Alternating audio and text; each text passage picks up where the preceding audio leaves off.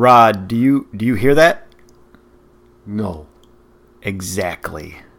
We don't have intro music for our podcast. Literally the sound of silence. Not the song. Yeah. Just silence. We just break right into the podcast. We don't have any intro music. Raw podcast in your ear.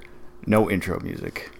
It's something that Brian and I have spoken about. Obviously, we've talked about this shit. We're going back and forth if we're going to add or if we're not going to add intro music. Yeah, I'd like to say that it's just a complete creative choice not to have intro music, but that's not the case. No. We just never got around to even thinking about it when we started this. It was another one of the... And you and I are not musical. No, not at all. We're not trying to get sued either, so we have no idea. Yeah, I've been looking at music, trying to think of maybe like a little ditty to steal off the interwebs, but I don't know. I've also been working with my son, Jack. He's a 9-year-old non-piano prodigy, I guess is what you'd call it. He just plays the piano. He just plays the piano. He's working on Jingle Bells, so maybe we'll have Jingle Bells for the intro one day. But he's been messing around with some tunes. I don't know if anything's going to come of it. Maybe we'll never have intro music. Maybe it'll just you'll just start with the sound of my lovely vomit-inducing voice. Exactly. We'll see. We'll figure it out. As I said, we've talked about this in the past. This is a creative experience that we're learning as we're working on it. So we'll figure it out. Yeah. We may or we may not do it. You'll be the first to know. Yeah. So when you hit play, you may hear like hopefully not. No, we should at least let's get back on track here. This is the Alternative History Podcast. It's going to be real jazzy like Seinfeld intro. Maybe, but probably not. Again, the Alternative History Podcast. I am Rodrigo. This is Brian. Yes. At the Alternative History Podcast, we present you with a topic. We determine whether or not that topic merits a different result, a different perception, and alternative history. Last week we talked about turkeys. So with Thanksgiving, I'm assuming a turkey was presented at your Thanksgiving lunch, dinner, whatever you had. Did you cave? I totally caved. I'm better at tell people what to do than actually do what I say. Yeah, sure. well, you were okay with eating turkey on Thanksgiving. But I suggested maybe you not do it at some point in the next 2 or 3 years. So I have a couple years. I said you didn't have to, and I ate turkey. Totally ate turkey. Like there seems to be a peer pressure involved with it, where it's like it's Thanksgiving, especially when it's not normal that you if you go out to eat, you don't eat in front of the chef, right? Correct. When you're eating and someone's hard work is there, and if you don't eat the turkey, that's like the main thing that they did all day. You have a good right? point. And it's been prepared for many days even. It's not like I'd be like, I just did a podcast on it and I'm not eating it. they're like what? First they would say, what the fuck is a podcast, and eat that turkey. It's like the lamest shit I ever heard in my life. Yeah, exactly. So I did eat it. I couldn't eat too much because I just had some dental work done. So I ate a little bit. It was good. I enjoyed it. But like I said, maybe I'll do duck next year. Perhaps, but anyhow. we'll see. So, and then what'd you guys do? I hope you guys had a good Thanksgiving. Did you guys give it up for 1 year or not? Let us know. You can always reach out to us at Twitter. You can reach out to us at Facebook. You can reach out to us through email. Yeah, we're at alternativehistorypodcast@gmail.com through email. Facebook, we're Alternative History. And on Twitter, we're at althistorypc. We are also on Google Play, and we are also on iTunes. Yeah. We ask if you're on iTunes, please comment, please subscribe. If you are on Google Play, please follow. Yeah, definitely. So this week's topic. Yeah, this week's topic. So we're Packer fans, right? So full disclosure, we're from Milwaukee, River West neighborhood. We talked Milwaukee. About this. We're Packer fans. Not only are we Packer fans, we're Brewer fans. Yeah. I'm from Brazil, so obviously I'm a Brazil fan. You could accuse us of being homers if you were to listen to some of this podcast. Yeah. We're gonna break that today. Thank you. We might be homers, but we're not exactly trying to be homers sometimes. So this time we're going to explore what you could even argue an arch enemy like team, if you will. Yeah, not the number one, but a close second. One of them for sure, up there. Yeah. Exactly. Recently a close second, but. So we're talking about the 1998 Minnesota Vikings. This team went 15-1, and I am of the opinion that they should have won the Super Bowl that year. So I will simply propose the thesis that the Minnesota Vikings should have, at the very least, been the NFC representative in the Super Bowl that year. Yeah, and we'll go over it. We'll talk about it. Maybe they'll win the Super Bowl. Who knows? We'll see. It's an alternative history. Yeah. So the year was 1998. 'Twas a good year. Close your eyes. You can go back. So let's like what we like to do is when we go back to a specific year, we like to just kind of talk about what was going on in that year a little bit. In terms of movies, pop culture stuff mainly. A little bit of news, but we're not really, newscasters. Yeah, exactly. So we'll just give you the broad strokes here. So movies, 1998. The top grossing movies were Saving Private Ryan, fantastic, Armageddon, There's Something About Mary. That movie was really funny when I saw it. A Bug's Life. I don't think I've ever seen it. I didn't see it then, and we haven't revisited it yet with the children, so maybe I'll get to it one day, but we haven't to yet. The Waterboy. So this is a movie that we saw together when we were going to school in La Crosse at the theater, the Rivoli, right? Rivoli Theater. So before you even go there, yeah, we went to La Crosse. I went to La Crosse for 4 years. You went there for a year. Yeah. Note that La Crosse is on the western border of Wisconsin, right on the border with Minnesota. Yeah, a lot of Minnesota Vikings fans when we were up there. So, a lot of good friends we made up there were from Minnesota. Yeah. And so this 1998 team was exactly when we were there, or right before you were there, when I was there. Yeah. But yes, when we were there, the Rivoli Theater was the first theater that I had encountered that had beer, that had food, that had like recliner type chairs. It wasn't like recliners, but it was like old love seat type chairs. It was a very fun experience, and I saw Saving Private Ryan there many times. Yeah. And we saw the Waterboy, and like you said, there was beer there, and we were not sober in any way, shape, or form when we saw the Waterboy, and there was an older lady. It's like she was sitting like right in the front row.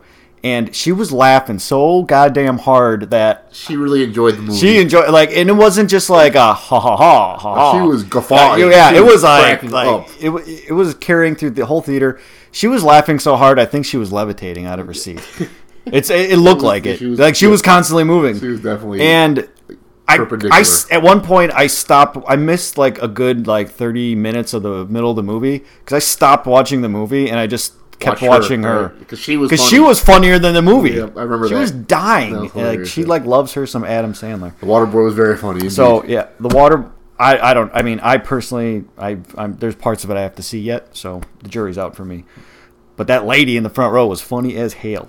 All right, Waterboy, Dr. Dolittle, Rush Hour, Deep Impact, Godzilla, and Patch Adams, a movie that we referred to in the Clowns episode. Again, a movie about a clown doctor. Yes, clown doctor, a caring clown, exactly. as I mentioned. So other movies, Lethal Weapon 4, The Truman Show, Shakespeare in Love, which stole the best picture from Saving Private Ryan. And maybe it's something that we'll have to rectify one day down the line. Blade, Star Trek Insurrection, a movie that I thought I had fallen asleep in, but they're so similar that it was... What'd you say the movie was that I fell asleep in? A couple years later, Star Trek Nemesis. All right. It was probably the same fucking movie, It was right? not the same movie. Insurrection was all right, by the way. Let me guess. They were in space, and they were exploring uncharted territory?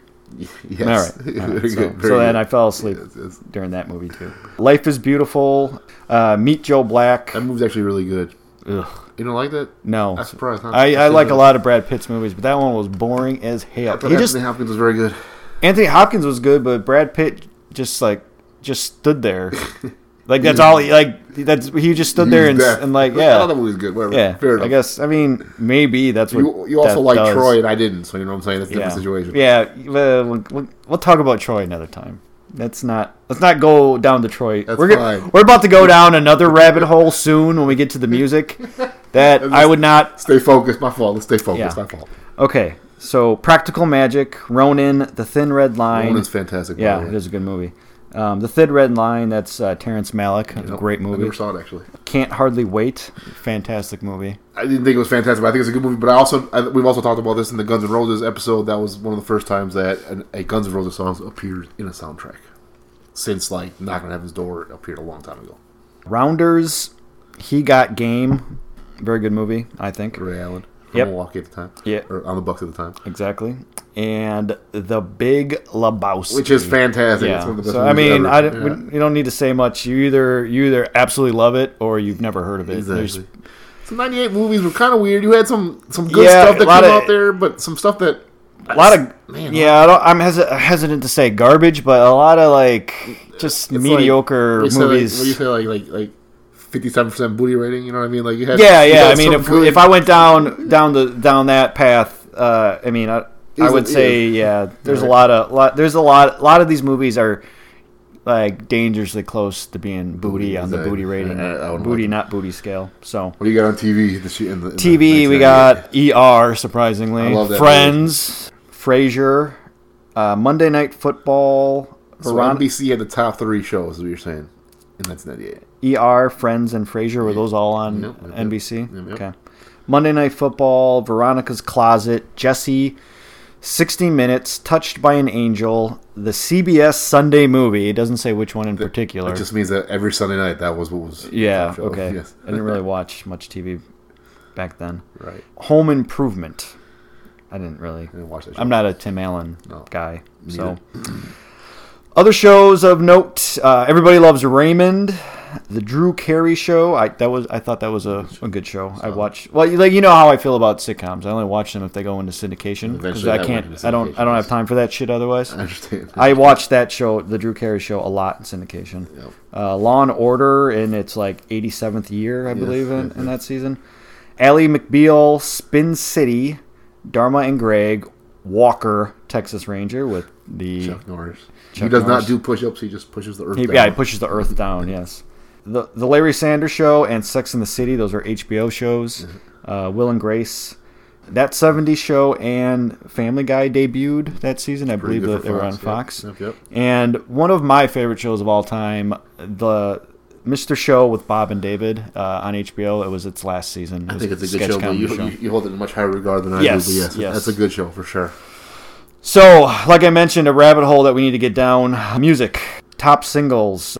So I'll go through the singles and then we'll talk about it. We have to. Top singles. Too Close by Next. I have no idea. Do you remember that song? No idea. No, The Boy Is Mine by Brandy and Monica. You remember that song? I do remember that song very well. And your hand remembers that song, and we'll get to the reason why in a minute. Yes. That sounds really weird, but we'll get there. You're Still the One by Shania Twain. Okay. Is that a cover of like an old 70s song?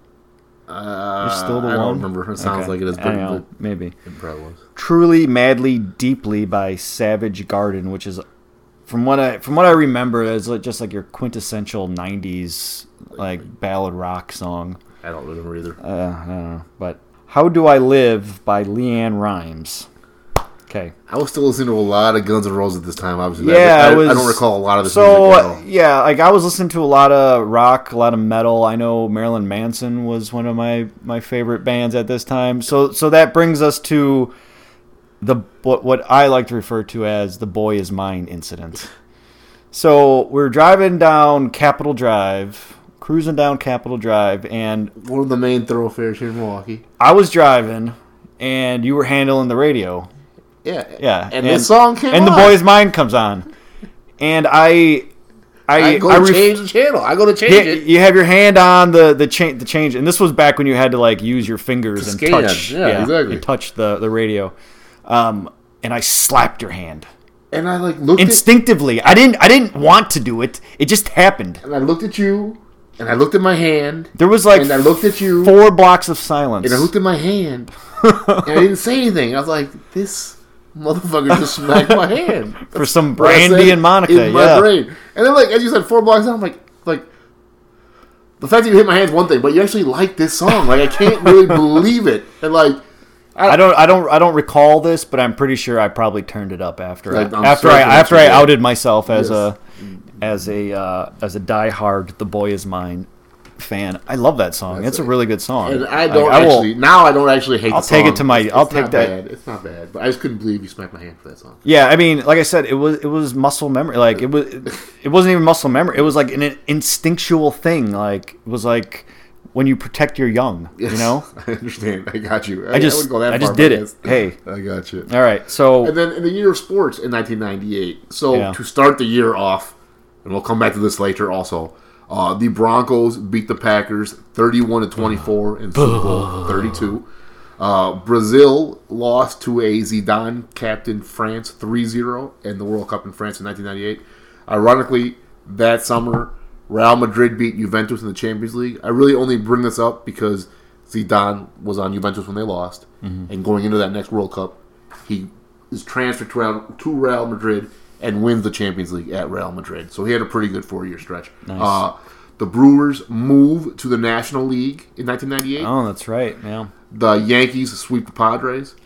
And what was iconic for both of us, something we cared about at this time, and still we care about it now even, Michael Jordan's Bulls beat the Jazz 4-2 to complete the second three-peat of their era. And ironically enough, on July 1st of that summer, the NBA locks out its players, leading to a strike shortened and then Jordan retired after that. Exactly, right? And it was over. Yeah. News. I didn't really do too much research on it. There was pretty much just one main story that dominated 1998 news-wise. It was the Bill Clinton impeachment, / the Monica Lewinsky scandal, whatever you want to call it. So he was actually impeached by Congress, I believe it was, on December 19th. 3 days before that, he ordered an airstrike on Iraq, actually. Mm-hmm. McGwire and Sosa had their home run race in 1998. It kind of brought everyone back to baseball on a false pretense, so that you look back at it now, these insanely puffed up humanoids, there's nothing wrong. They're not unnatural about what they're doing. And we talked about this also during, I think it was a My So-Called Life episode, where in '94, the MLB strike, and that kind of killed baseball. Yeah, baseball was kind of in trouble for several years. Exactly. 1998, this home run. This is what kind of brought it back into it brought people back, but it also kind of darkened the game a little bit because there was the specter of steroids over it, and I didn't want to believe it. I loved Sammy Sosa. I knew that shit was steroids back then because it was so stupid. People were talking about the ball was juiced. Remember that? Or it was just the dumbest shit in the world as to why people were hitting home runs when all these dudes were all of a sudden enormous. But whatever. I think what probably solidified it in my brain, I didn't want to admit it, was when I think it was the 62nd home run that McGwire hit. It was basically a line drive, just over the left field line. Yeah. It was no human can do that. No, that was it was insane that how he hit the ball. It was flat almost the entire way. So it was oh great. That wasn't that would have been a single in 1984. Exactly. So that summer of 1998 is what brought people back, and as I say, the year ended with the Yankees winning. And you're gonna have to help me with. Is it Hurricane Georges? I think it's just Georges. Yeah, that hit and destroyed a good chunk of the Caribbean and the Gulf of Mexico in September. So that was 1998. 1998, a so-so year. Huh? Yeah, that was a good year. It was always a good year if you're alive. Yeah, exactly. So let's break into the Vikings, shall we? Yes. So the Vikings franchise, they were awarded a franchise in Minnesota in 1960. They began play in 1961, and in that draft, they drafted Fran Tarkenton, who's probably their best player and one of the better QBs to ever play the NFL. And I found some interesting information. So he was one of the first QBs that scrambled. And so for our listeners that don't really watch sports or care about sports, a scrambling quarterback is basically a guy that does not stand in what they call the pocket, throws the ball. Yeah, moves around. Yeah, after they hike, he will not just stand there like a statue. When you think of a statuesque quarterback, you think of Dan Marino, things like that. Yeah, and there's weird dichotomy in the NFL because there's a lot of prominence given to quarterbacks that stay in the pocket. Yeah, apparently staying in the pocket. Yeah, you get more control of whatever. But yeah, or they give you I'm trying to think of a better and more eloquent way to put it, but you get more points on your man card if you stay in the pocket, whatever. But it makes no sense. So as football progresses, we learn that scrambling actually you can throw outside the pocket, and Fran Tarkenton ends up being one of Fran Tarkenton he's like the innovator of it, and he said there was an unwritten rule back when he was quarterbacking that quarterbacks stayed in the pocket because linemen were kind of out of shape. and didn't want to have to chase you. They just thought it was more sporting to stay in the pocket, which is stupid, right? dumb, like yes. no, like if you have the athletic ability to run away from these like 6'5", 300-pound men, You should run away from that those are dudes. Yes. by all means probably genetic freaks, because if you're that big and can run that fast, Yes. and like Who are trying to hurt you and yeah, stop you. yeah, Exactly. they want to kill you basically. Exactly. And even like back then in the '60s, like they weren't fucking around. If they hit you, it was they not protected like they are now. They weren't Quarterbacks throwing are flags exactly. for sure. So he broke that standard. The Vikings, they lost 4 Super Bowls prior to the 1998 season. So they lost Super Bowl 4, 8, 9, and 11. And Fran Tarkenton was the quarterback for the last 3, like 8, 9, and 11. He was the starting quarterback. They had him as a quarterback, and they had a very good defense. I believe their defense was known as the Purple People Eaters. They were legendary defense. Yeah. Actually. So a weird piece of trivia about the Vikings and Fran Tarkenton. They both traded Fran Tarkenton. They traded him in 1967 to the New York Giants, and then they apparently were like, We want him back. let's get but they actually went to a Super Bowl without him after they traded him. No kidding. And then they were like, well, let's take him back. Let's bring him and back. then they went to 3 more, Wow. which is weird because they traded him in 67 and then traded for him from the New York. They got him back from the New York Giants That's in silly. 1972, and then he let him in the defense. Of course, they had a really strong defense. So, and then there is the infamous Herschel Walker trade, Yep. where essentially the Dallas Cowboys and Jimmy Johnson fleeced the Minnesota Vikings for draft picks for Herschel Walker. So there's a really great 30 for 30 short on ESPN called The Great Trade Robbery, where it's basically like it is what the title is. So a real quick gist of it is, They traded the farm for Herschel Walker, essentially. yeah, so they traded all these players. They essentially didn't know they were trading the farm. They traded all these players, but apparently in the trade agreement, all the players going from the Vikings to Dallas for Herschel Walker, all those players had draft picks assigned to them if they didn't make the roster for the Cowboys. And so Jimmy Johnson And so for our, again, non-sports fans, Herschel Walker was a former Heisman Trophy winning running back for Georgia. He was with the Dallas Cowboys and essentially turning into a star / superstar level player.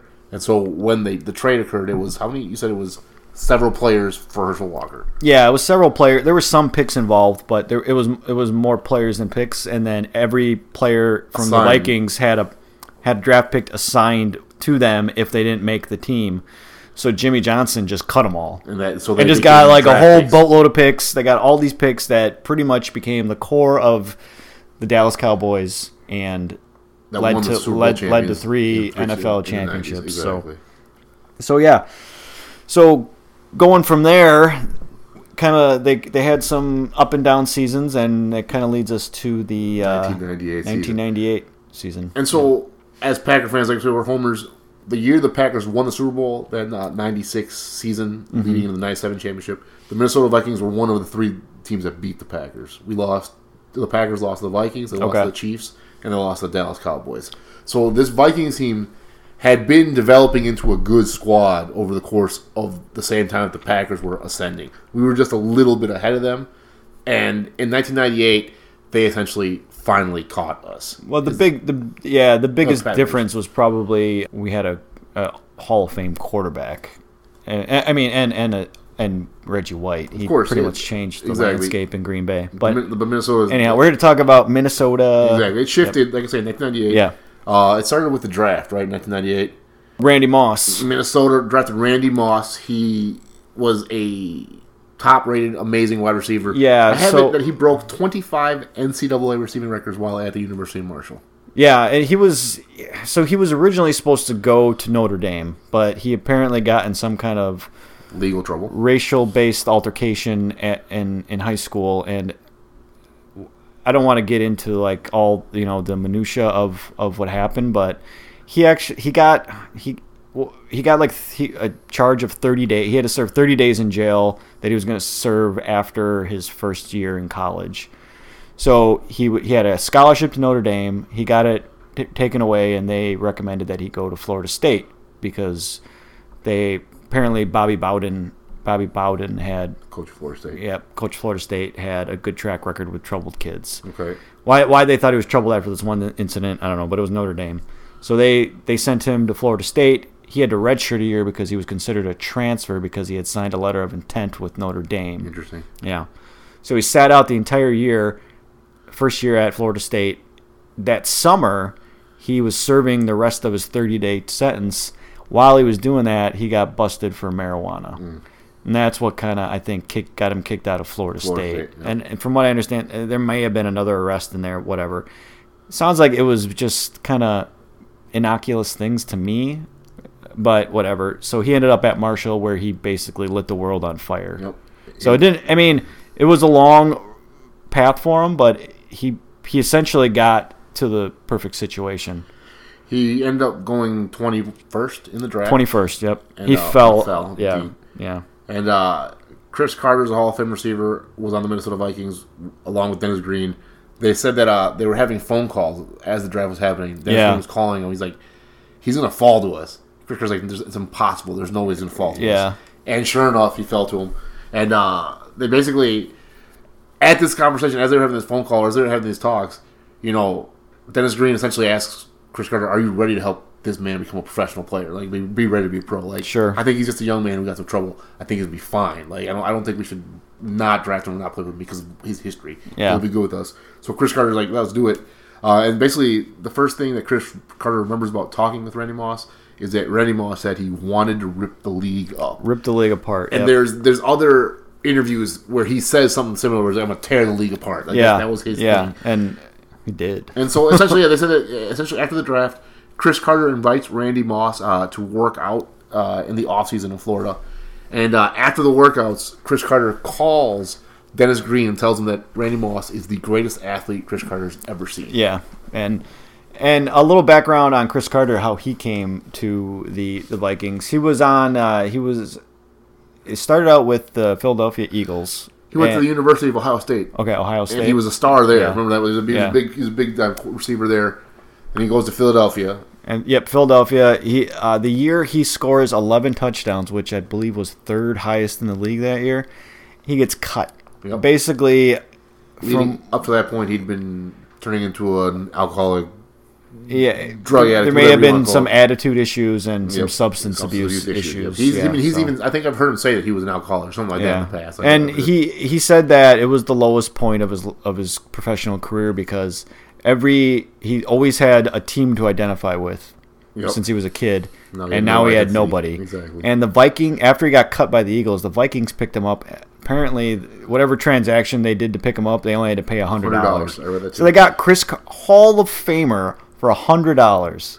That's insane. And he had, as I say, turned himself around and dedicated himself to be a professional. Hall of Fame. Yeah. One of the I have distinct memories of watching him catch one-handed passes from just tons of mediocre quarterbacks.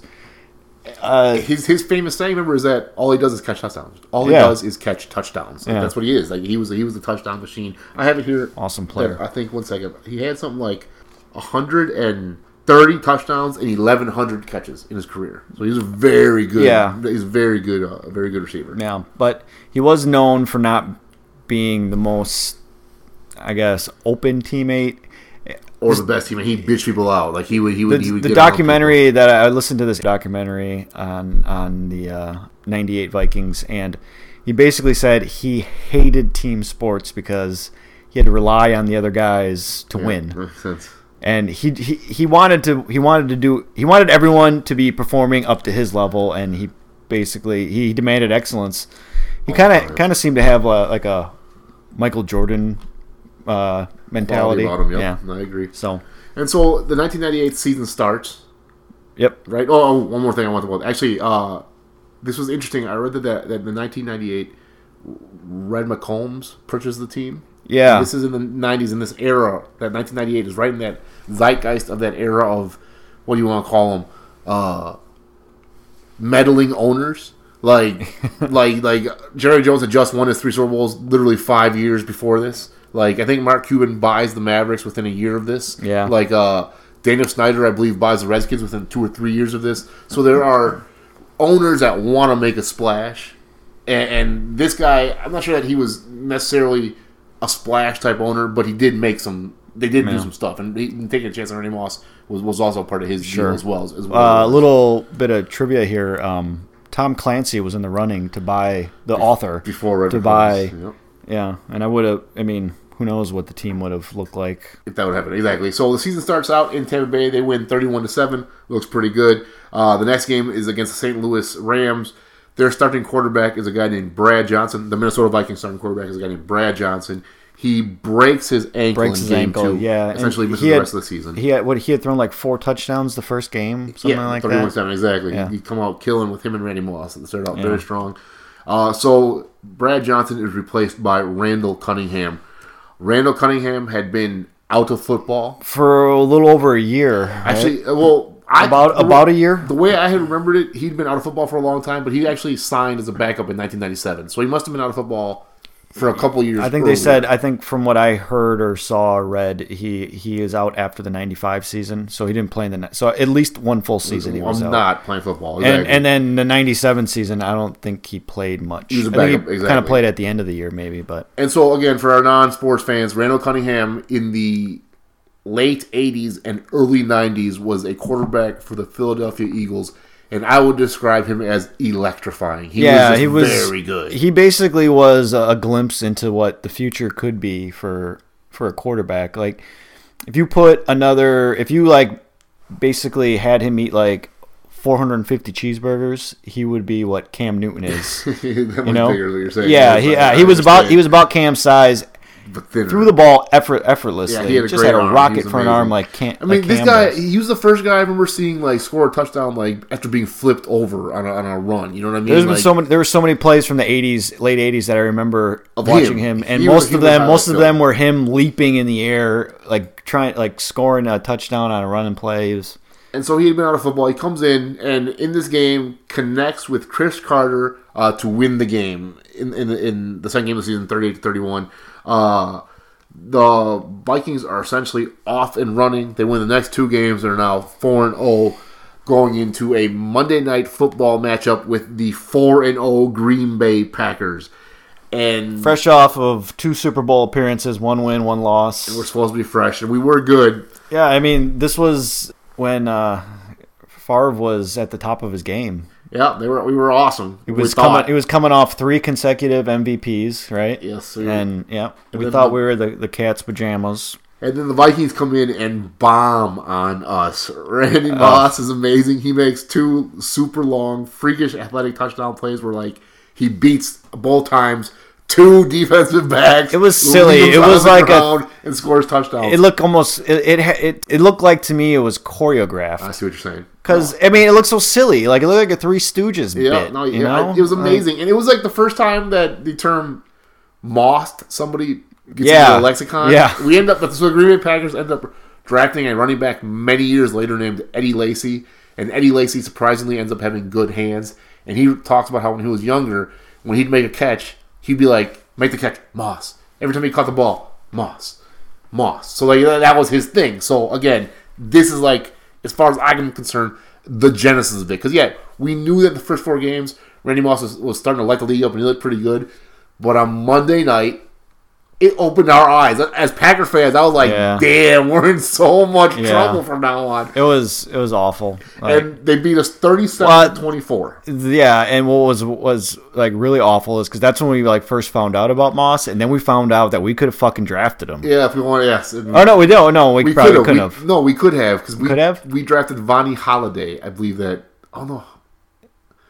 You're right. I don't remember. I just remember Vonnie Holiday ahead of him. But you're right. I thought we drafted him. But fair enough. So Randy Moss, and they light us up. Now, the nation knows that the Vikings are for real. And there's no joke about it. Because like I said, the first 4 games, they did pretty good, but you weren't sure. You know what I mean? They had a couple flukish games and a couple pretty good stuff. Now they killed us. They win 2 more games, beating the hell out of people, going into Tampa Bay for a Week 8 matchup. Tony Dungy is the coach of Tampa Bay. He was once a coach for the Minnesota Vikings. So there was some familiarity there. and Tony Dungy was building a team that would essentially win a Super Bowl within a couple of years. Yeah. So they were a good team. And the Tampa Bay Buccaneers hand the Minnesota Vikings their first loss of the season, that was 27-24. Warren Sapp led. Warren Sapp, Mike Allstat. Yeah. So this was the heyday. Essentially, this defense that they have was good. It's not great. They end up being ranked 13th, but they're led by a guy named John Randall. Yeah, he's a fascinating human being. He's he was an undrafted free agent pickup. He tried like hell to get on the team. I was listening to a story he was telling that during a weigh-in when he was trying to make the team, he went out and he bought a huge chain so that he could show, so that they're like, damn, you put on like 20 pounds. They're like, there's something like outrageous that he put on, and then they're like, he's like, no, man, this is just the chain that I wear. It was just like the chain made noise, and he faked that it was the chain he was wearing. Oh yeah, okay, what it was. Yeah. It was just, and then he was known for saying 6-footer for life. Because he was 6 foot tall and not 6'5" or 6'6" as a defensive lineman. And ended up having a great career and being a Hall of Famer. I played with more heart than like anyone that I can remember. From that era, what I really remember of John Randall, and I'm sure that you'll remember it now that I'm bringing it up to you, there was a famous commercial in which he chased a chicken that was in a Brett Favre jersey. Oh, I vaguely remember that. Was John Randall. Yeah. And then, so then if you remember that, also something famous was that Minnesota was famous for having a number 4 Green Bay Packer jersey on a tackling dummy. I heard that. Yeah, so, that part I knew. So John Randall was a fascinating player. The defense wasn't good, but he was really, really good, and he helped them out. So like I said, besides Moss, we had Carter. We talked about Hall of Famer Cunningham. They were really, really good. Chris Carter said that Randy Moss was built like a greyhound. So the Vikings offense treated him like a greyhound, letting him run on a track. Like, he would just if it almost seemed unfair that year, and for about 2 or 3 years after that. When you look at the highlights now, especially that year, because if they had the ball at their 20, right?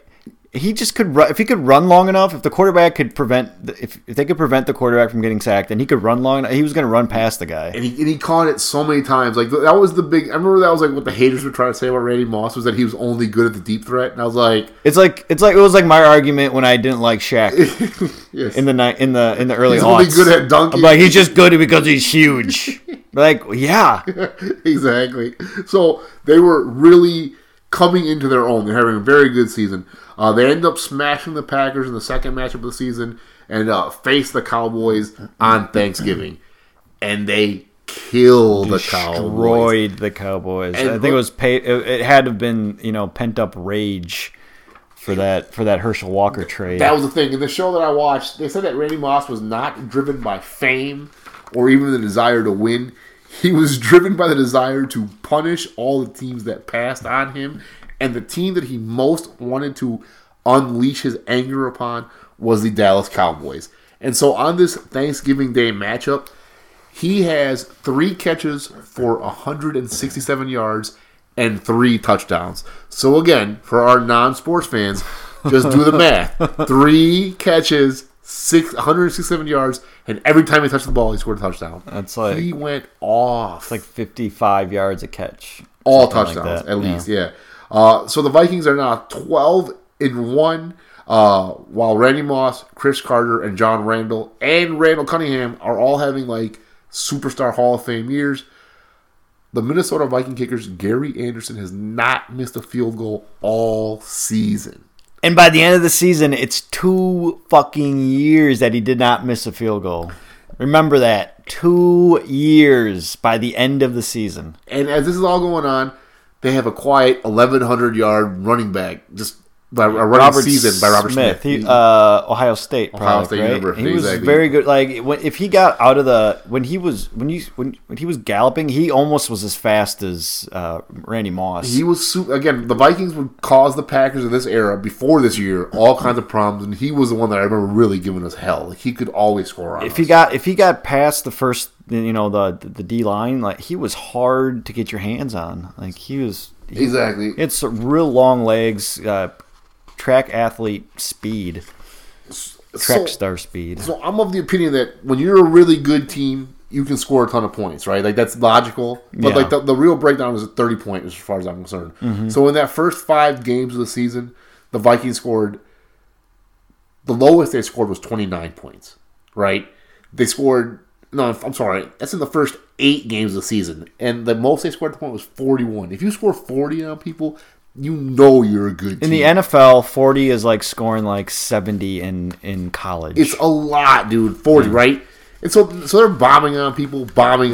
They have a little lull in the middle of the season after they lose to Tampa Bay, in which they have a couple of games where they score 28, 24, and 31. And then they really get hot, dude. They beat the Cowboys 46-36. They beat the Bears 48-22. They beat the Ravens 38-22, or 28 rather. And they beat the Jaguars 50-10. Oh. They start murdering people. You know what I mean? This team is awful. Is on a tear. They finish the regular season at 15-1 with 506 points, setting at the time the single season record for points scored. Impressive. Yeah, 556 points that season. 506. 556. 56, yeah. Yep, 34.75 points per game at the time. The most high octane offense that ever existed. The game. They were amazing. And they're in many ways they were like the prototype for what happens to the NFL. Yeah, exactly. Or even the next year, really, because the next year is the St. Louis Rams that win their championship. Yeah. And after they win their championship, the era of football, or their nickname is the greatest show on turf. Yeah. I really feel the Vikings were the true greatest show on turf. Like, I love Marshall Faulk, who was on the Rams, but the way that these guys played, they were just incredible. You know what I mean? Like not when I say Faulk in comparison to Smith, but Smith was still fantastic. They didn't have anything comparable to Randy Moss. I don't think there's ever been anything comparable. Or those two receivers were great. You're right, but they were not as good as him. So now we are into the playoffs. The 15-1 Vikings earned themselves a bye, so they play the second round of the playoffs, and they play against the Arizona Cardinals. They beat them 41-21, another 40-point game. In the playoffs, mind you, and set up a championship game against the Atlanta Falcons. They had Falcons. a grudge against the Cardinals, too, because I forget who Aeneas Williams said something. What did he say? He said that he was going to shut him down or he was going to destroy him or something like that. To Randy Moss? Yeah, and I think he was trying to intimidate him, but I don't think it worked. Randy Moss had been through a lot by that point. I mean, he had served some time in jail. Like, he was a grown-ass man when he was a rookie. Exactly. Yeah, he got hated upon. And I'm not to say that he doesn't end up doing some stuff in his career that adds to the hate that he does himself, for sure. Like, I think he what's the term? Sprays water at a referee, and I think he drives a car into a meter maid. That's not cool. We're not. He did some jerky things, but I mean, nothing to make. I mean, I disliked him because him and the Vikings were. He was. Even if they weren't winning, he was constantly whooping our secondary's ass, making them look silly. On the Vikings, he made them silly. Exactly. Yeah. So back to the '98 playoffs, they end up matched up against the Atlanta Falcons, who they themselves had a very impressive 14-2 record going into the season. I looked up a lot of their stats for this project, and so Chris Chandler, that's the quarterback. He had a surprisingly good year. He was basically a journeyman for his entire career. He had about 25 touchdowns, I think 13 interceptions this year. He had a good year, yeah. Jamal Anderson, just sublime, 1,800 yards, right? That was an amazing year. And I believe he was the one that was famous for the Dirty Bird celebration. Yep, He'd always score those touchdowns. And he was. He had tree trunks for legs. Couldn't bring him down. Yep. And I believe they had a 1,000-yard wide receiver in Mathis. Yep. Yeah. So they had a pretty solid team. Their offense, I think, scored somewhere around 27 points a game, something like that. No, yeah. So they were decent offense. And I know that decent defense. They grabbed from the Green Bay Packers a safety named Eugene Robinson, who had appeared in the 2 Super Bowls previous to this. Yeah. And he ends up getting in trouble with this rule. We'll come back to that later if you want. Whatever. Falcons that year were 4th in scoring offense at 27.6 per game. So they were good. There's no question. That team could play. And their defense, they had the 4th scoring defense, 18.1 per game. So they were a solid team. Okay. Yeah. Yep. And their record showed it. Exactly. Yeah. And so I want to touch just based on one thing. In that Atlanta game, John Randall is injured by getting his knee hyperextended upon. One of his teammates rolled up on him. So in the Cardinal game, you mean? No. Yeah, exactly. I'm sorry, in the Atlanta game. And so in the NFC Championship game, John Randall is actually injured early. Yeah. The Atlanta Falcons take a 7-0 lead. And it's, like looking a little bit weird. The Vikings come back to make it 7-7 on a Randy Moss touchdown. Opening possession, Falcons go down, march score, right down the field and score. Yep, and then they come back on I think it was like a 30-yard Randy Moss touchdown pass. Yep. The Vikings end up having several decent drives that they do not convert into touchdowns, or maybe convert one into touchdowns and have several field goals. They end up mounting a 20-7 lead. Yeah. There's a couple things I want to talk about in the first quarter. So there was a fumble by a Falcons running back right after the Vikings scored on that Moss touchdown. I watched the replay of it on the game, and by today's standards, it wouldn't even been called a catch, but it was a pass. He caught it. He turned around, took one step. He immediately fell to the ground, and then fumbled the ball. Dropped the ball. Wow, so they would have just called it an incomplete pass, but they called it a fumble. Even though the ground caused it, they said that because he wasn't touched or something like that, or someone didn't initiate contact with him, they still called it a fumble. It was odd seeing it. Weird. Back in 1998 rules. Today, that he didn't really make a football move, or they got so many weird rules now. And that led to a field goal, so that made the score 10-7. And then the Falcons fumbled again in the first quarter. And then the Vikings scored a touchdown on the next possession. So right there, 17-7 after back-to-back turnovers by the Atlanta Falcons. And Randall Cunningham just missed on the next possession, Randy Moss. That was the one where it looked like it didn't really go through. It was right in front of him. It hit the tip of his fingers, it looked like. And when we talk about this game in totality, and they talk about football, you always talk about it's a game of inches. This truly was a game of inches for the Minnesota Vikings, because if that pass is just if Randy Moss has got an inch more ahead, or if the pass is thrown a millisecond earlier, he makes the catch. Yeah. So that would have put him up 24-7, which would have been damn near insurmountable. In the first quarter, essentially. In the first quarter, yeah. And instead, it was 20-7. Yeah, and then 20-14 at halftime. Yeah. In the second half, the Vikings continue to build up their lead, taking a lead of 27-20, and with 2 minutes and 12 seconds left, Gary Anderson comes up to kick a field goal to ice the game. Yeah. So my memory of this game was that he was kicking a field goal to win it right at the end, but that wasn't necessarily the case. Nope. They were up 27-20 at this point, with about 2 minutes left. It would have basically made it a 2-score game. Yeah, they would have been up by 10. It would have been pretty hard. It would have been almost impossible for them to come back.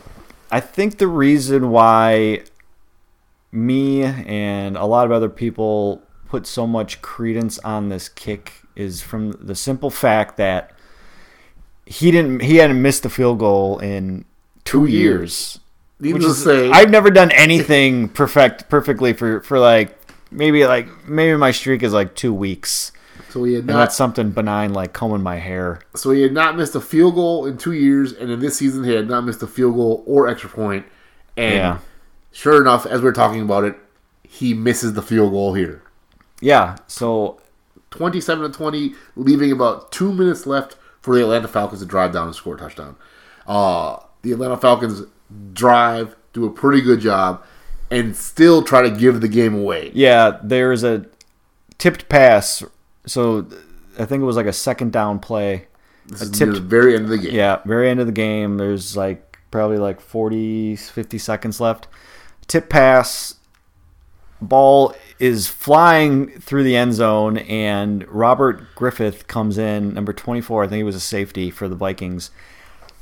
Like it wasn't like he missed it. It kind of looked like it hit him right in the breadbasket and just kind of like slid right through his hands. So again, when Brian says it was tipped, the replay I saw, the guy had an interception in his hand and missed the first interception on the tip. It got tipped by a Vikings the first player. D-back has it in his hands and cannot convert the interception, and after that it bounces up, and Robert Griffin has it in his hands and cannot keep it against his chest as the ball squirts out. Yeah. On the very next play, the Atlanta Falcons score a touchdown and tie the game 27-27. Yeah, Chandler threw an absolute bullet to, I believe it was Mathis. Yep. And that tied the game. The final drive of regulation that Minnesota had, there is some controversy. Not really controversy, but there's some second guessing about whether or not they gave up, right? And just settled for overtime. And back then, overtime was first team to score wins regardless. Now they changed the rules where if you score a touchdown, you win. But if you kick a field goal, the other team has a chance. So they had the ball with about 49 seconds left, all 3 timeouts, which... Really? I didn't... Okay. Yeah, they had all 3 timeouts, which for this high-octane offense should have been more than enough time to get in the field goal range. But they were moving the ball a little bit, and there was one deep pass to Randy Moss that Randy Moss throughout his career had been criticized for like dogging some plays, right? Mm-hmm. Whether or not, I don't think he did on this one. There was some speculation that he had a hurt stomach muscle, but the pass it was one of those. The timing was off to me. What it looked like in fast motion or in regular speed. So they ended up having the ball on third down. Like it was like 3rd and 3 with about 30-some seconds left. They had 1 or 2 timeouts left. I can't remember at this point. And then they kneel. Atlanta had no timeouts. And back to the last play by Randy Moss. And the thing is, what I saw on the highlights I saw today, or last time I was watching the video I saw, throughout the year, Randy Moss had made several catches where he like jumped up and over the D-back and tipped it over them and made the catch. Yeah. He tried that on this last play and was unable to complete the catch. The defender was able to hold him off, is what happened on this one, is what I saw. Are you talking about the last one in regulation? Yeah. Or are you talking about the overtime one? I thought it was in regulation. No, the one in regulation, he broke through double coverage and got open, but Cunningham overthrew him. Okay, all right. So then the one I saw must have been overtime. I must have heard it wrong. Okay. Yeah, and so overtime, what happened is I think they win the toss. Minnesota gets the ball and does nothing. They do nothing. They're unable to capitalize. Atlanta, so then that must have been where he made that play and he missed it. Okay. Atlanta did nothing on their so Minnesota had the possession, did nothing. Atlanta had the possession, did nothing. Minnesota had the possession again, and that's where the play where Moss is open and. Again, just a game of inches. Like you said, you've seen Randy Moss make these plays where he reaches over the DB and either pops the ball up or pulls it away, yep. And makes a spectacular catch, and then makes everyone in the secondary look like a bunch of fools. Children, yeah. This looked like it was going to happen. Like it was set up for it to happen. I thought that was. He was open. The pass was not 100% on target. It gave Eugene Robinson like a split second to catch up, which he did, and he barely got a hand in there, and he tipped the ball. So normally what you would have seen with this is you would have seen if the ball got tipped up, Randy Moss would have caught it and been gone. Eugene Robinson was able to get it to tip it forward away from Randy Moss, which broke it up, and that was basically the only shot that they had, the only real threat that they had in overtime. Atlanta got the ball back, came down. In the, I guess... what you could say is poetic justice. Another guy named Anderson. I wouldn't say poetic justice, just irony or same whatever. Irony. Well, it was in the exact same spot. Morton Anderson comes down almost from the exact same spot. 38 yards, yep. 38 yards, nails the field goal. Right through the middle of the uprights. Yep. To win the game. So when I look back at the game, there's a whole bunch of things that you can pinpoint to why what the Vikings didn't do and what the Falcons did do. There's a whole bunch of things where you could say, oh, well, if this didn't happen, if that happened. The one thing that I did notice on the two field goals that pretty much defined this game, the one that Minnesota missed and the one that the Falcons hit, from almost the exact same spot, almost the exact same distance, the Minnesota one, they had to kick it from the left hash. Okay. And Gary Anderson missed it far, just left. Okay. So when Atlanta was getting set up in the overtime to kick the field goal to win, almost in the exact same spot, they on second down they handed off the ball to Jamal Anderson, who ran dead center in the middle, kept the position. Yep. And if Gary Anderson kicked the ball from that spot, he makes it because he barely missed that one that just barely missed it, and it was so, like you said, it's just a weird thing where just a hash mark, a matter of inches, matter of feet, but. And so the Atlanta Falcons win and are the NFC representatives for the Super Bowl. What I remember most about this, however, is that I had come home for college this winter in 1998, and I had a soccer game. Yeah. The car that I was in, the person giving me a ride, his heater wasn't working that great, so my feet were still cold for my soccer game. I injured myself very early and was stuck at this place all day. And when I finally got home, I'd probably been home for 2 minutes, and Brian calls me. He's like, "Did you watch that game?" And I was like, "No." He's like, "It was the greatest game ever." I was like, shit. I was so mad at myself for missing this game. And when you watch the highlights, it was like a Russian novel. It had everything, like ups, downs, twists, like things you couldn't believe. It was unbelievable. I am not going to lie. Part of my joy in calling it the greatest game ever was because they kicked our ass both times. Agreed, and agreed. I had the same feeling when the Seahawks lost to the Patriots after the Packers admittedly choked the NFC Championship away. That was different because the Vikings, I don't feel like they choked. They did not choke. I think we're gonna get into that a little bit in our summation, but I mean we can go there right now. I mean they didn't choke. I mean, it was flukish. Like shit happened, but they didn't. I don't feel like they choked. We can come back to that later. I just want to make sure I make that clear. No, there's just a couple more. There's a couple more plays I want to discuss. Well, one in particular. So the fumble right before the first half. Mm-hmm. So Randall Cunningham is in the pocket. He's coming back to pass, and the lineman. It's just a like I keep bringing up. Just a matter. They always say matter of seconds, matter of inches. Yep. Just such a fluke, not necessarily a fluke play, but you don't see that play a lot, right? Apparently, from what Pat Summerall and John Madden told me during the broadcast of the game, that Atlanta was known for doing that. I mean, the timing is. What does he do? I'm sorry, can you explain it better? So he's in the pocket. He's in his, ready to throw. Statue of Liberty. Yeah. Yep. Outside linebacker comes around.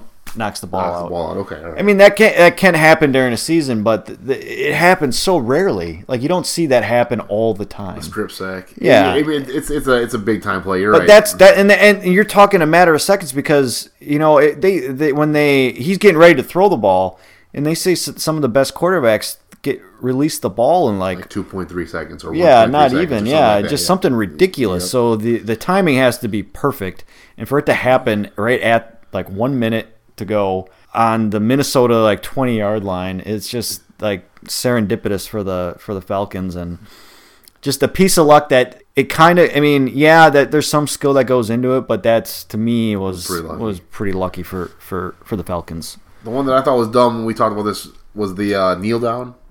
At the end, third down, that at was the end of the game. Yeah, that was. Yeah, I wish they were going for it. They had, like I said, I didn't know they had 3 timeouts. I can see where Dennis Green was coming from on that because Randall Cunningham was struggling more than he had all year. I get that too, but this is at the same time, he didn't want to have to punt at all. Like he didn't want to have to risk the change of possession with that little time left. He had guaranteed overtime. I suppose you're right. Why risk it? So I mean, but they were.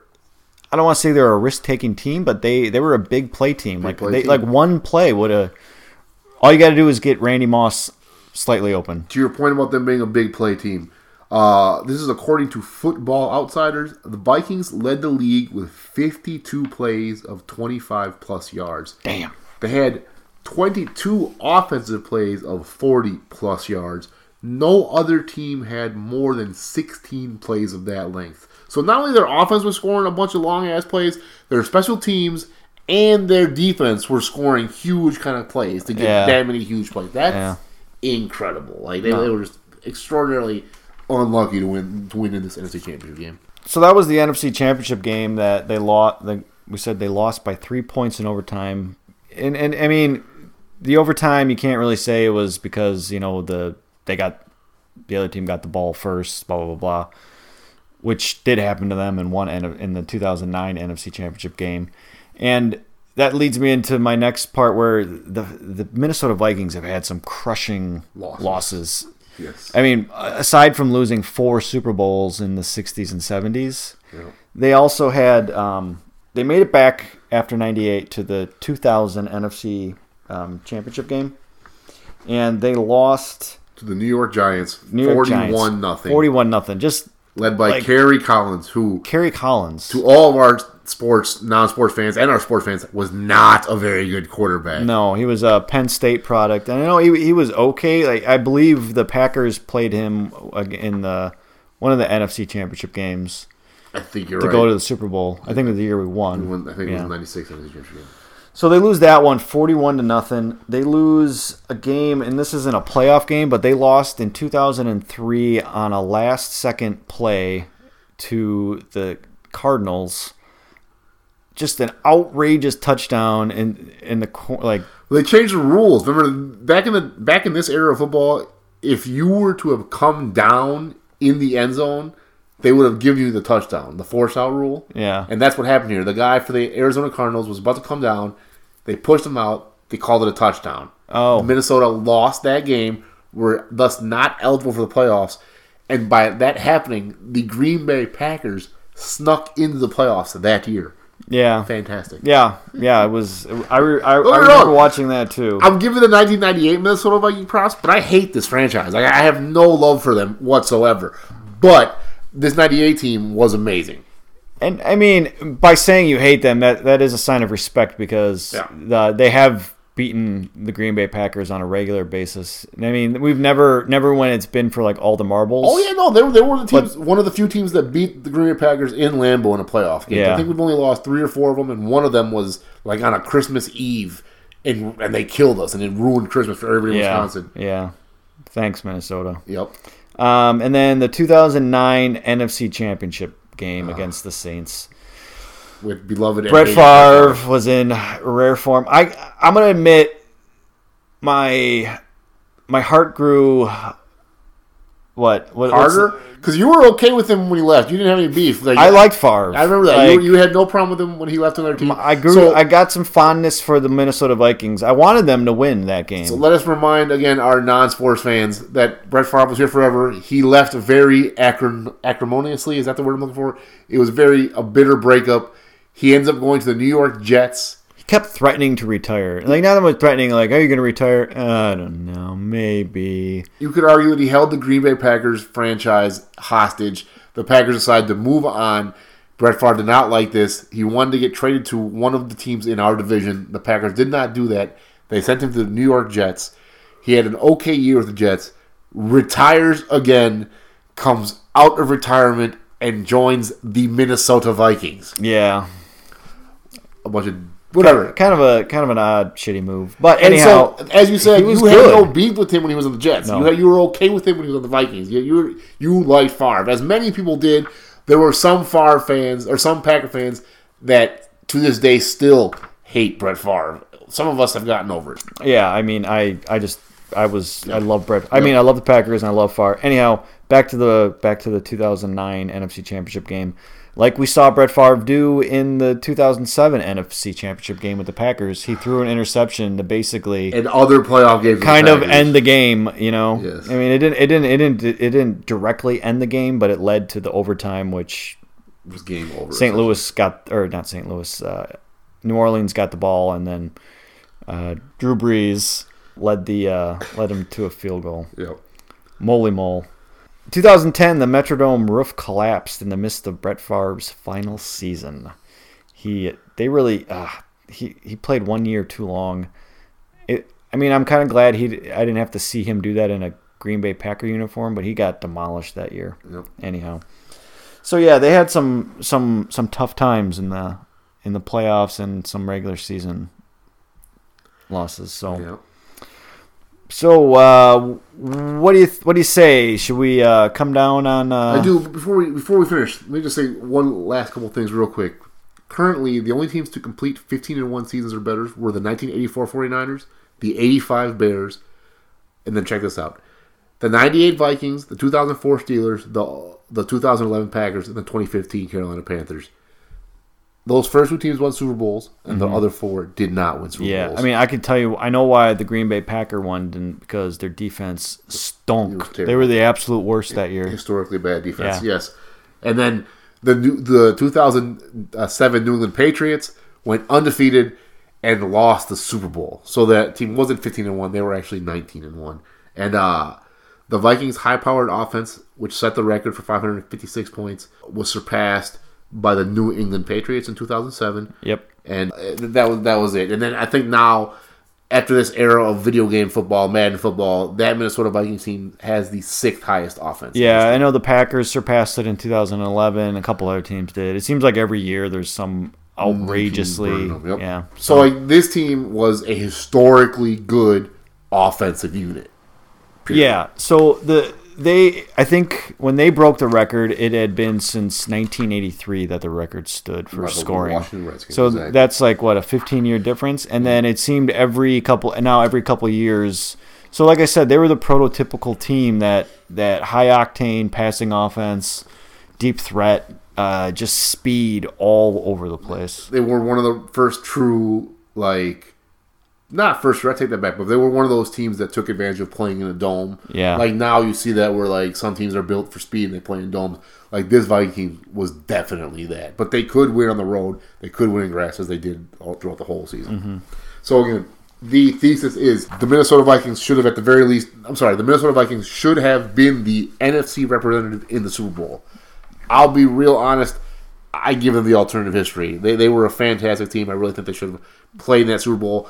I think that the Denver Broncos essentially stole to Super Bowl in the 90s. I feel like if the Green Bay Packers would have played them 9 out of 10 times... For all our Denver listeners, Rodrigo hates your football team. 9 out of 10 times we win that game. We didn't win that 10th time. And if the Denver Broncos would have had to have played the Minnesota Vikings, I believe the Minnesota Vikings would have beat the shit out of that team. Simple. Okay, so I'm giving it to him too, and here's my thought process. So when we talked about the 1982 Brazil soccer team, I gave him that one, but you talk and this kind of stuck with me. You said basically they lost because of who they were.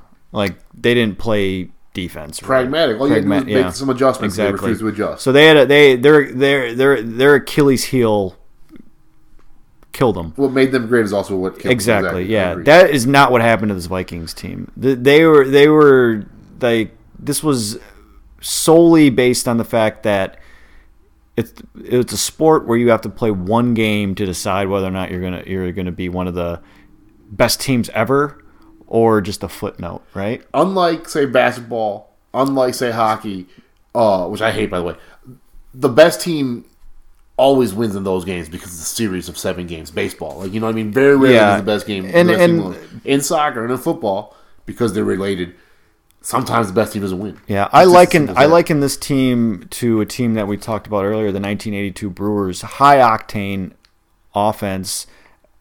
What I think was an adequate defense on the Brewers, an adequate defense for the Vikings. They were adequate, absolutely. Yeah, I mean enough to where their offense could lead them to a championship. For reasons outside of who they are as a team, they both lost, right? And I gave it to the Brewers, and I'm giving it to the Vikings here. And here's the thing that really solidified it for me. So the Vikings offense, they were the number 2 in total yards, number 1 in passing, scored 34.8 points per game roughly. The Vikings defense, they were 21st in passing. They should have annihilated them. Yeah, I see what you're saying. And it was just a matter of milliseconds and inches that they didn't. Yeah. There was 2 touchdowns probably for sure. One of them would have won the game in overtime to Randy Moss. Yep. And if they play against Denver in the Super Bowl, Denver's 26th in passing defense.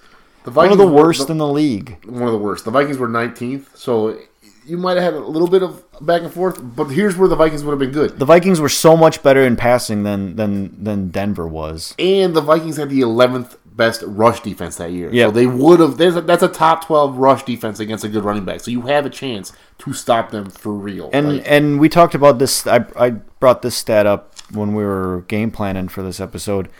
And this is the one that solidifies it for me as to why not only would they have won the NFC, they should have won the NFC Championship game, but they would have won the Super Bowl.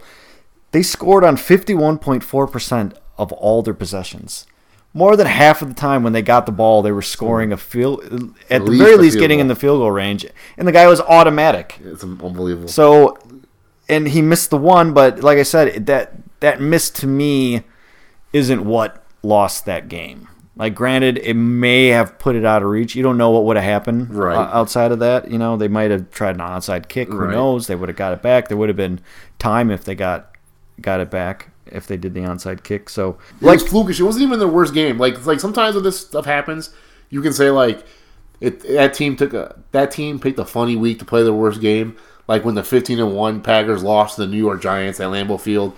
The Packers played like shit that game. Yeah. You can't really say that the Vikings played like crap this game. No. It was a great game. They just didn't win. And it's not that they played like crap, but they lost because their strengths didn't come out as they normally do. Right. And they still scored 27 points. They weren't exposed. There was no weakness that was exposed. And they basically, like I mentioned, there's just there's 3 plays that stick in my mind. It's the Cunningham fumble, and it's the 2 missed opportunities to Randy Moss. Yep. Like, those 3 things did not happen on a regular basis. This would have happened normally. And they were scoring touchdowns. He scored 17 touchdowns that season. And led the league with over 1,300 yards receiving for a rookie. I'm saying that they beat Atlanta, and I'm saying they win an historically awesome Super Bowl against the Denver Broncos, 49-42. It's probably good that you give him that, Brian, because after this, Chris Carter said after losing this game, he wasn't sure if he ever wanted to play football anymore. He never made it to a Super Bowl. Some trolling-ass website wrote he finally made it to a Super Bowl in the year 2000 when he won Man of the Year. John Randall finishes with 137.5 sacks, most ever for his position. Does not win a Super Bowl. Dennis Green wins 101 games in 10 years for the Vikings. No Super Bowl. Randy Moss, greatest receiver ever. No Super Bowl. Yeah. Unlucky. So, one thing I would just like to say before we end here is that when I was watching that documentary, they focused on 3 guys. They focused on Randy Moss. They focused on actually, I'm sorry, they didn't focus on Randy. It was Coach Green, Chris Carter, and John Randall. And the thing that came through and kind of changed how I saw the team and kind of how I see sports now, really, is you always talk about how it's just a game to people, and we try to trivialize it, and make it not seem as important as it may be. To these guys, it had a pulse. Yeah. This was their life. Yeah, no, you could see the hurt in them. And when we started this project, we said you said it perfectly. There's beautiful stories to be told in the losing, and it seems like they got more out of. God, this is gonna sound terrible. They got more out of losing this game than they did out of winning it. I got more out of it from them as humans as I would have if they won, because when you win, everything's great. You praise God, and then you go and you get drunk. And it's close. These guys have to live with this every day, and you can tell that it's more than a game. This is their life, and I don't think sports. I mean, you can trivialize it on a whole, but for the individual, it means a lot. It means an awful lot. You're absolutely right. And it came through with this team, and as far as we're concerned, they're Super Bowl champs. So absolutely. So there you have it. We're a couple of homers, right? We give this Minnesota Vikings team their prop for sure. And as Rod said, the Broncos probably stole 2 of them, and maybe I'm giving this to the Vikings out of spite for the Broncos, but I think they earned it. I would totally agree with you. So again, as Brian said, there you have it. This was the Alternative History Podcast. Let us know what you think. Are we full of shit? Does my voice make you want to pull your hair out? Yeah, does my voice, feel like you're, being slowly choked by carbon monoxide? I mean, let us know. Please let us know. Reach out at Facebook. Reach out at Twitter. Email us anytime. Google Play, iTunes. We're always there. We really appreciate you guys listening. Yeah, Alternative History Podcast at gmail.com. Facebook is Alternative History. Twitter, Alt History PC, or at Alt History PC. Like, follow, subscribe. Please comment. It really helps us out. Tweet at us. Exactly. Thanks a lot, everybody. Have a great day. Bye.